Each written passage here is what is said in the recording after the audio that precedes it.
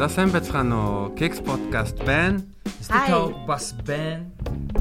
Нисгэн байна. Яг манай хоёулаа тийм нисгэн байна, тав нахгүй байна. Тэгээ сүн сайхан юу байсан?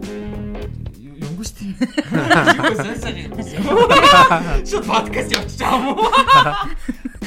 Keks podcast тэгээд Нисдэг тавг хоёр ер нь бол подкаст хийгээ 2 жил өнгөрцөн байна. Тэгээд энэ удаа бид 2 подкастаар хамтраад нэг өрөө бас баярлж өнгөрөх гэж байна. Тэгээд 6 сарын 25-нд 7 цагаас Cozy Club-д бүгдээрээ уулзцай бүгдээрээ подкастын одоо энэ 2 жилийн он баяраа тэмдэглэх болно.